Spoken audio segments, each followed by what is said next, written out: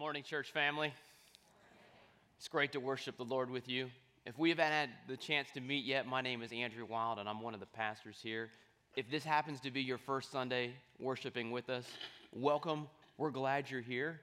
I want you to know that our church's middle name, Community, it isn't just a middle name. It's also something that we hope that you will find here. And if you've been with us for a couple weeks and you sense that God might be nudging you to sort of transition from being a spectator to someone who's connected in the life of our church, I want to mention that coming up, beginning Sunday, October 23, we're going to start our next Discover Rock class. This is also the pathway to membership, and you can find more information about this in your bulletin. I hope you'll join us for that. Well, we as a church family have been studying the Gospel of Luke. And for those of you that have a copy of the scriptures with you, you can begin making your way to Luke chapter 11. We're told at the end of chapter 9 that when the days drew near for Jesus to be taken up, he set his face to go to Jerusalem. So as we open to chapter 11, we know that Jesus' ministry on this earth is drawing to a close. Time is short. And as the hour for his departure draws near, we can detect a certain urgency, maybe even an intensity, we would say, in his words as this journey to Jerusalem is taking place, where upon his arrival in Jerusalem, he is going to fulfill the mission for which he came into the world on a cross. We're told that he's been teaching to a crowd, and I want you to pick up with me now in chapter 11, verse 27.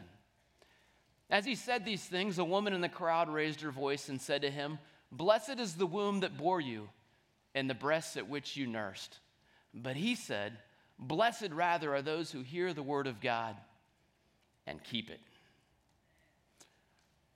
So this woman in the crowd, she attempts to honor Jesus' mother on the basis of the accomplishments of her son.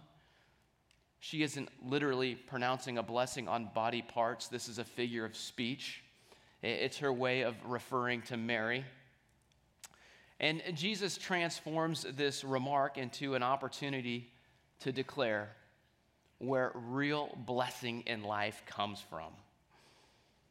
When he says, "blessed rather," he isn't rejecting the previous remark. He isn't contradicting this woman and saying, "Au contraire, mon frère."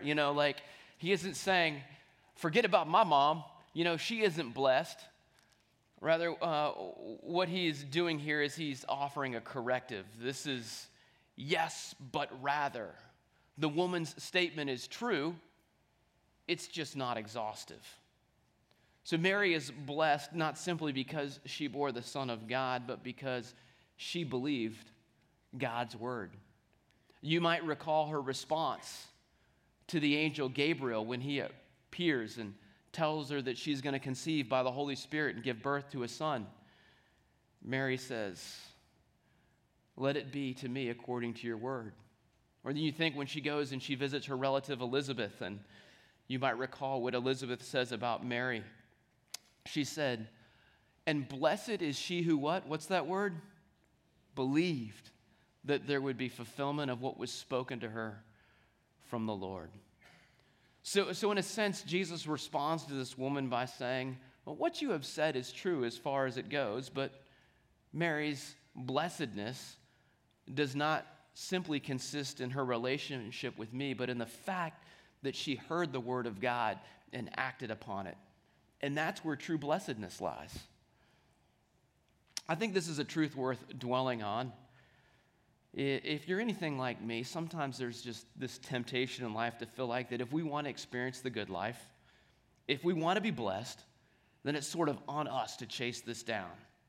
We got to stay alert for opportunities. We got to strike when the iron's hot. We got to work hard to get ahead. We see this mentality epitomized in the Old Testament, in the book of Genesis, with Jacob. We see him striving in the first half of his life. He's a guy who felt like he needed to take matters into his own hands if he was going to acquire the kind of life that he wanted for himself. And so we see him hustling. We see him, he hustles his dad, he hustles his brother, he hustles Laban, his future father-in-law, all in hopes of wrapping his arms around a bigger blessing. And I'm not saying that, like, hey, you're probably tempted to do something underhanded. I'm not saying that, but just what I want to acknowledge is that I think sometimes we can feel some of that same pressure maybe that Jacob felt, that if we want blessing, then that's on us. That's something that we need to go after. We need to stay hungry. We need to keep our ears to the ground for the next opportunity. We need to stay attuned to kind of what's happening in the markets. You know, should we be buying energy sector right now, or maybe technology sector, or you know, should we be looking international, or you know, are we missing out if we're not getting in on crypto, or you know, should we be expanding our real estate portfolio? And I'm not wanting to minimize the importance of human responsibility and wisdom, but I just want to acknowledge that it's easy to sort of drift into this mentality that begins to operate in such a way that, like, blessing in life is going to come from financial gain. And Jesus says that isn't going to bring blessing. As my 84-year-old neighbor would say, and I think this is pretty good, when you're 84, you have some wisdom to drop. He told me one time, he said, a lot of money can come at a high cost. I think, like, Yogi Berra couldn't have said it better himself right there. That's pretty deep. If we want a rich and full life, it doesn't come from, you know, reading the Wall Street Journal and finding out what Berkshire Hathaway is doing and Forbes magazine says. The blessed life comes from getting to know the Word of God and then obeying it. And Jesus is just wanting the crowds to know that it's his words, his teaching, that are the very words of God. And that blessing doesn't come from heaping praise on him. Blessing doesn't even necessarily come from showing up on Sunday morning, or, you know, coming on Wednesday night, joining a small group, or maybe having a devotional thought land in your inbox every morning. Blessing comes from obedience, from giving ear to his words and then doing what he says. And then Jesus continues teaching in verse 29. He moves from a call to respond to his message to a pretty stern rebuke. We read this: when the crowds were increasing, he began to say, "This generation is an evil generation." How about that? More people are coming, and then Jesus says something like this: I'm going to go out on a limb here, and I'm going to say that if you're studying to become a speechwriter, this probably isn't one of the speeches you're going to look at, are you? I mean, rule number one has got to be, don't insult your audience. But that's sort of exactly what Jesus does here. Is Jesus just having a bad day? Did he get up and make his way into the kitchen and discovered, like, you know, Peter had just taken the last of the creamer? Or maybe you know, Jesus is out and the strap on his favorite pair of sandals, it broke. And he's just a little grumpy today. Is that what's going on here? I don't think that's the case. I think what's going on here is that Jesus, knowing time is short and what's at stake, I see him wanting to jar many in the crowd out of complacency, or maybe even like a hostility to him, so that they might respond and they might save themselves from a trajectory that's otherwise going to lead to judgment. These are hard words from a loving Savior in hopes of causing them to reconsider their response to him. Now, I want you to notice with me why Jesus has such strong words for his audience. He says, this generation is an evil generation. It seeks for a sign. So back in verse 14 of chapter 11, we're told that Jesus cast out a demon from a man, and then we read this. It says, if we can get that up there, and the people marveled, but some of them said, he casts out demons by Beelzebub, the prince of demons, while others, to test him, kept seeking from him a sign from heaven. So the people living at this time, they have heard Jesus teaching, they've seen his miracles, and they're not satisfied with this. They said, only, maybe if we could get a little bit more, maybe something a little bit more spectacular, then we would believe. Jesus, maybe you could levitate. Maybe Jesus, you could kind of have like laser beams come out of your eyes and you could cut those stones up. Or Jesus, maybe you could do that like Jedi trick where, that cup that's like 5 feet away, you could just make it go right to the palm of your hand. Can you do some of this stuff?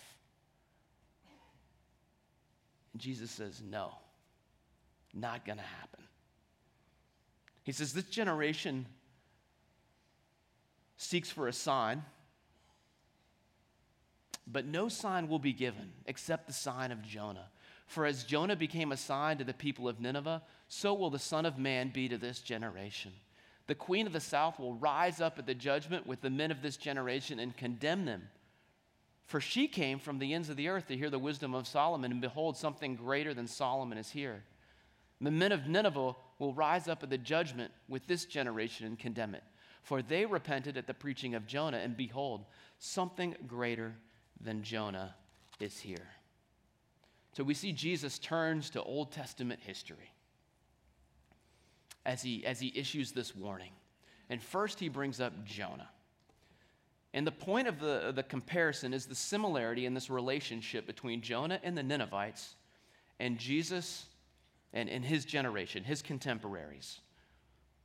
The essence of Jonah's ministry to the Ninevites was his preaching concerning a coming judgment. God's sign to the Ninevites was this reluctant, xenophobic, grumpy prophet from a country that was 600 miles away who stood in their city and proclaimed, yet 40 days, and Nineveh will be overturned. And as a result of this preaching, the Ninevites repented. And so likewise, Jesus now stands before this generation, calling them to repentance. His preaching is the sign.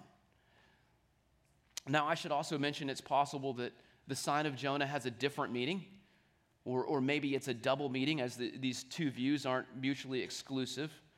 There's this parallel passage in Matthew 12 where Jesus tells the scribes and the Pharisees who wanted to see a sign, he says, no sign will be given except the sign of Jonah. So we're tracking, it's almost the same. But then he goes on to add this. He says, for just as Jonah was 3 days and 3 nights in the belly of the great fish, so will the Son of Man be 3 days and 3 nights in the heart of the earth. And so it's also possible, in light of what we see in Matthew's gospel, that the sign of Jonah should be understood as a reference to Jesus' his death, his burial, his resurrection. And so in a way, Jesus is saying, you want a sign? No more signs except the ultimate sign, my resurrection. I'm thinking Luke wrote his gospel to be a standalone document. And so I'm inclined to think, because he doesn't mention the 3 days in his particular gospel, that when he's teaching to this audience on this day, his call to repentance, what he was saying was that the sign of Jonah is just his teaching, that should be sufficient for them to have a positive response. And maybe perhaps also at the same time, there's this deeper significance sort of for those who have ears to hear about how his resurrection also correlates to the sign of Jonah. Well, there's a second historical figure that Jesus mentions, and that's the Queen of the South, which is a reference to the Queen of Sheba. She's mentioned in 1 Kings 10 and then in 2 Chronicles 9. And Sheba was located in modern-day Yemen. And so if you were to travel from Israel to there by a camel or a horse, and not by plane or in an air-conditioned Honda Odyssey on like an interstate, it really would have probably felt like the ends of the earth to make that trek. But she hears about Solomon, and she decides to investigate the claims, and she makes the arduous journey. And her response upon arriving is that Solomon's wisdom and his God are even more marvelous and magnificent than she was expecting. And Jesus announces to his audience that this Gentile woman will execute judgment on his generation. Because Jesus is the bearer of even greater wisdom than Solomon. And he's already right there in their midst. No travel required. And so if this queen would respond positively to Solomon, then they should definitely respond to him. And then Jesus makes a similar point about the culpability of his generation by alluding once more to the Ninevites. Not only will the Queen of Sheba judge this generation, but the Ninevites will as well, because they repented at the preaching of Jonah. And Jesus is greater than Jonah. Jesus' message is greater than Jonah's. So the people of Nineveh are going to rise up at the final judgment, and they're going to condemn this generation. Now, maybe you're wondering, well, how does this teaching from Jesus apply to those of us who are living now, like 2,000 years after these events took place?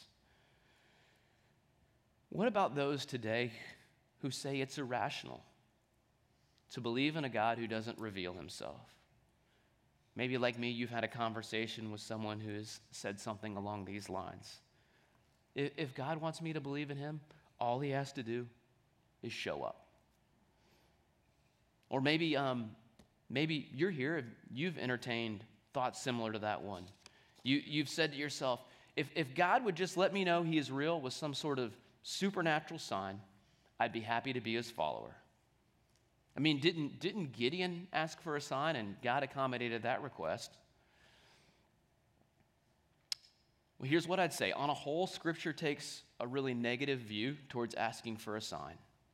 And the reason seems to be that supernatural signs don't necessarily result in faith. Now, we saw that earlier in the chapter. The crowd has just seen Jesus drive out a demon, and rather than seeing this sign as a validation, as confirmation, as an authentication of Jesus' deity, instead they reasoned, some of the folks, that, well, this power must be derived from some kind of satanic force. Or you think about Pharaoh in the Old Testament. He saw some pretty spectacular signs, at least 10 of them, right? Did he believe? No. And what about the Israelites that were part of that? They saw those same signs, and they even walked through the Red Sea on dry land. And what do we read about them? After witnessing these signs, they still doubted, and they're still condemned for their lack of faith. Jesus raised Lazarus from the dead. I mean, I would think that's a pretty spectacular sign to see somebody come walking out with the linen strips covering themselves from head to toe. You figure everyone would have believed at this point, right? But we're told that wasn't the case. Some people went to the chief priests and the scribes, and they huddled together, and they concluded that this Jesus guy must go. In Acts 4, Peter healed a lame man. And the religious leaders, they got together, and they even admitted that a notable miracle had been performed. But they still continued in their unbelief. When the heart isn't right toward God, witnessing a miracle doesn't seem to solve the problem. It isn't an antidote. And so to the person living today who would say, you know, I am totally justified in my unbelief or in my agnosticism until I see some sort of sign like the ones Jesus supposedly performed while he was on this earth, I would say I'm not so certain of that. It seems to contradict what God is saying as he's revealing things to us. In Luke 16, Jesus tells this parable about a rich man and a poor man named Lazarus. And the rich man ends up in Hades, in this place of torment, and when he realizes that Lazarus can't come and help him, aid him in some way, cool off his tongue, he said, "Then I beg you, Father Abraham, to send him to my father's house, for I have 5 brothers, so that he may warn them, lest they also come into this place of torment." And do you remember what Abraham says? This is Jesus putting the words in Abraham's mouth, but he says this: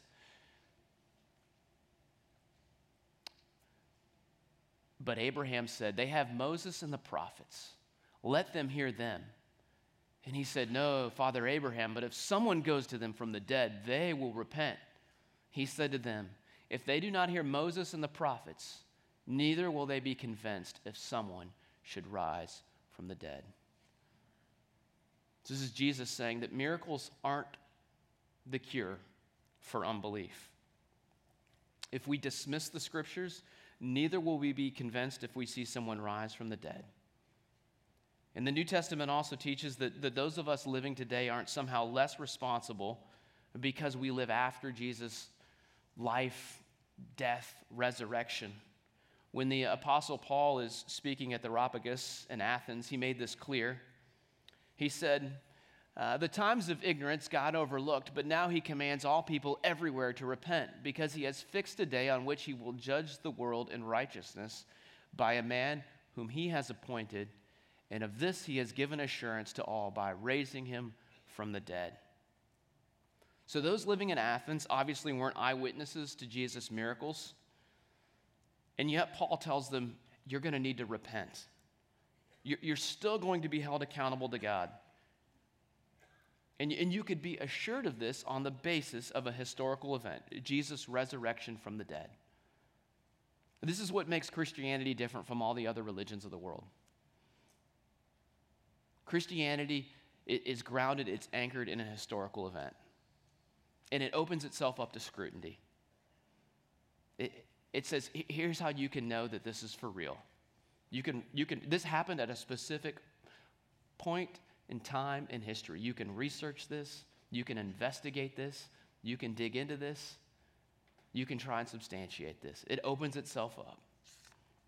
And so on the basis of this, I think it would be unwise to conclude that those of us who aren't eyewitnesses to Jesus' life and ministry are somehow less responsible for a positive response to his teaching.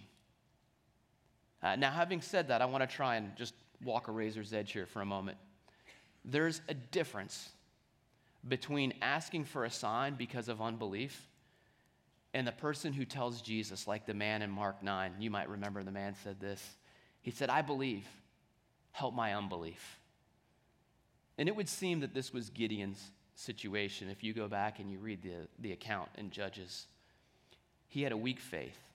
And while God wasn't obligated to do anything, he graciously decided to meet Gideon where he was at to help strengthen his faith.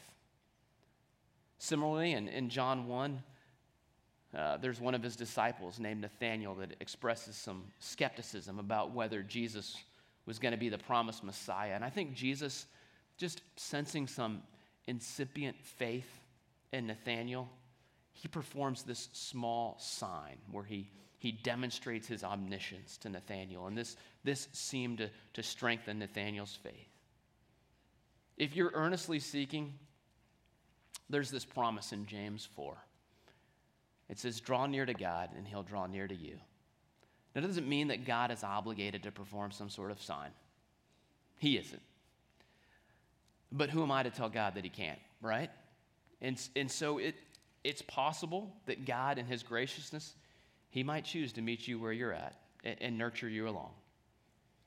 If on the other hand, your position, your posture toward God is essentially one of your arms folded, and you say, all right, God, if you want me to believe, the responsibility is on you. Ball's in your court. You prove it to me. You show me a sign. I don't think God is very pleased with that request. I think God would say the proof is all around you if you have eyes to see. Just look up at the heavens or, consider creation itself. It declares my glory. Look at the waves or the beautiful sunset. Look at the glaciers. Look at sea turtles. Look at the autumn leaves. Look at the intricacy of the human eye. Look at a waterfall or the northern lights or a polar bear or a sequoia tree. Just take this stuff in. They make known my eternal power and divine nature. He'd also say, you have the scriptures. He'd say, what I have is sufficient to leave you without excuse. And no supernatural sign is going to overcome an unwillingness to believe. And some skeptics might say, well, okay, all right, scriptures, you want to talk about the scriptures? What about those that don't have the scriptures? And I get wanting to know something about God's character. But essentially what you're asking is, am I putting my faith in a God who's just? And I think if you're asking that question, here's how God would respond. We have to turn ahead to Luke 13. I'll let you go there after the service, but look at the first 5 verses. And here's what I think Jesus would say. Don't dodge the question. He'd say, don't skirt the issue. I'm talking about me and you. Let's leave them aside for a moment. I say this because if you go to the end of John's gospel, Peter's having this conversation with Jesus. And Jesus tells Peter how he's going to live out his final days on this earth. You might remember this conversation. And Peter says, all right, Jesus, what about him? What about John? And you remember what Jesus tells to Peter? He says, what is that to you? You follow me. And so I think sometimes that's the conversation that Jesus would want to have with you. If you're doubting, if you're a skeptic, and the kind of the smoke screen you're putting up is, well, what about the people who haven't heard? Jesus say, forget about them for a moment. Let's not talk about them right now. Let's talk about us. I realize that was a long excursus there, but since we're a church that's interested in reaching people, I thought it worth taking some time just to highlight Jesus' response to those who would ask for signs and sort of his position that miracles aren't the cure for unbelief. After giving this warning, Jesus employs several short parable-like utterances to drive the message home that we must make every effort to open ourselves to the light of his revelation. Pick up with me now in verse 33. No one, after lighting a lamp, puts it in a cellar or under a basket, but on a stand, so that those who enter may see the light. The point here is that Jesus' teaching can be likened to a lamp. His message is light, and it gives guidance that enables everyone to see. But that light not only has to be lit, it has to be received by the eye in order for it to be helpful. And this is the point made in verses 34 to 36. He says, your eye is the lamp of your body. So Jesus changes metaphors here, and he now likens one's eye to a lamp. And he says, when your eye is healthy, your whole body is full of light, but when it is bad, your body is full of darkness. Therefore, be careful lest the light in you be darkness. The point Jesus is making is that the eye is a lamp in the sense that it's a doorkeeper. Its function is one of perception, right? That's how the eye works. And what gets lit into the body is what makes up a person. And so if you have a good eye, you'll see the light that Jesus offers. But if one's vision is clouded, they will miss that light. They'll be in a dark place. And Jesus is calling his audience to be full of light by receiving him and embracing his message.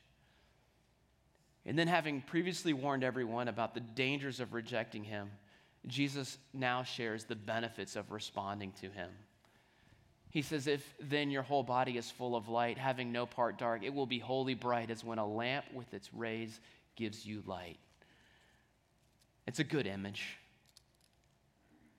If we take in his light, if we're illuminated by the light of Jesus, then we'll be healthy, we'll have guidance, we'll shine brightly, we'll give off light, reflecting the rays of God's truth to everyone else by the way that we live. Now, earlier in the week, I thought we'd make it all the way into the next section, that we'd spend some time at the end of chapter 11 as well, where more hard words are spoken by a loving Savior to the Pharisees. And I started working on that, and I got to thinking, boy, in order to do justice to this, it's going to take a little bit more than 5 minutes.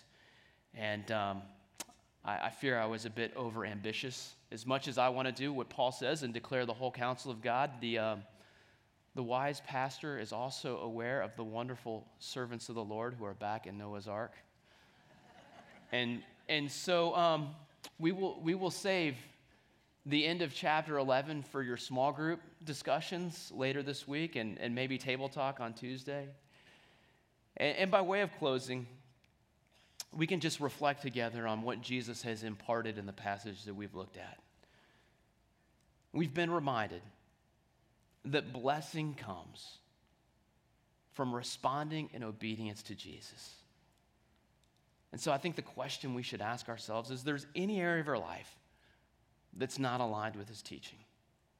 Is there any area where we've sort of dismissed or turned a deaf ear to his commands, and we're just sort of telling ourselves that it's not that big of a deal to Jesus? You know, Jesus doesn't care what I do with my money, or Jesus doesn't care what I do with my love life, or what kind of shows I watch, or how I treat my spouse. Hey, Jesus knows that, you know, after I've had a hard day at work, sometimes I need to come home and let off a little steam, and he's not going to come down that hard on me with my anger issues, or if I choose to drink too much. But is that true? I mean, is that the sense that you get from reading this passage? I get the sense that Jesus desires 100% alignment in terms of our response to his teaching. Just like he told that woman. Yeah, yes, you know, it's good if you come and you sing some songs about me. It's good if you hit the like button on Facebook when someone posts something spiritual. It's good if you leave here and put a 10 on the plate. But you know what's even better? Obedience. Jesus is saying, you know, I'm not necessarily interested in a bunch of fans. I want followers. I want people who are going to commit to be my apprentices. And to the person who'd say, well, you know, I'm not so sure I'm ready to go all in on Jesus. Jesus would say that there's no such thing as being spiritually neutral. He'd say far more people in the past have responded positively to him with less revelation. And if we choose to reject Jesus, this isn't exactly popular in our contemporary culture. But twice in this passage, Jesus tells us that there's going to be a judgment. Kind of feel like maybe there's this unwritten rule in contemporary churches that want to reach people who might be unbelievers, who might be seekers, and that the rules, hey, we don't talk about that. Like, let's just try and keep things positive. But I feel like that would be a little bit of a pastoral malpractice. It'd be like going to see your physician for your annual checkup, and she asks you about your diet, and you say, oh, yeah, I only drink Red Bull, and I only eat bacon. That's it. I mean, wouldn't you think a good physician, wouldn't you think that she would kind of owe it to you to tell you that there's going to be some consequences if you continue in that? And so in the same way, like I'm just wanting to let you know what Jesus says here. And so you have to ask yourself, do you want to be an object of judgment, or do you want to receive grace and mercy on that day?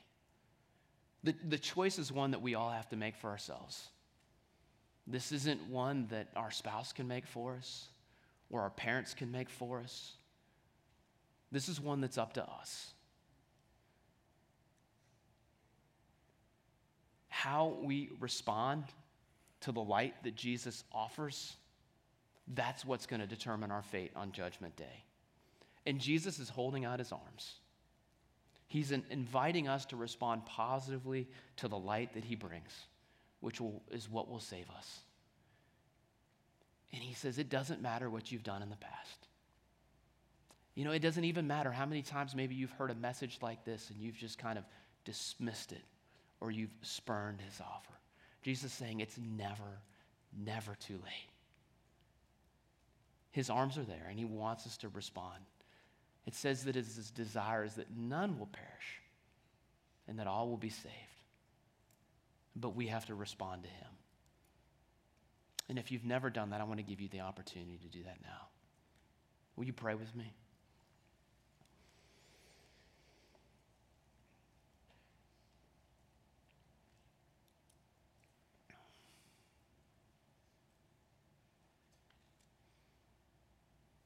Our Father in heaven, we come before you now. And I think of where we're all at in our walk with you. And I pray that by your word, through your Spirit, that you would be speaking to us, that you would be encouraging us where that's needed, where you would be warning us where that's needed, where you would be guiding us where guidance is needed.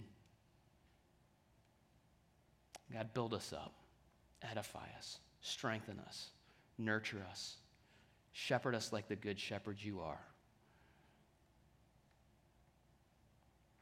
Lord, for the person who came here, not yet a believer, I thank you for the way that you've been at work in their life this morning through your word and by your Spirit.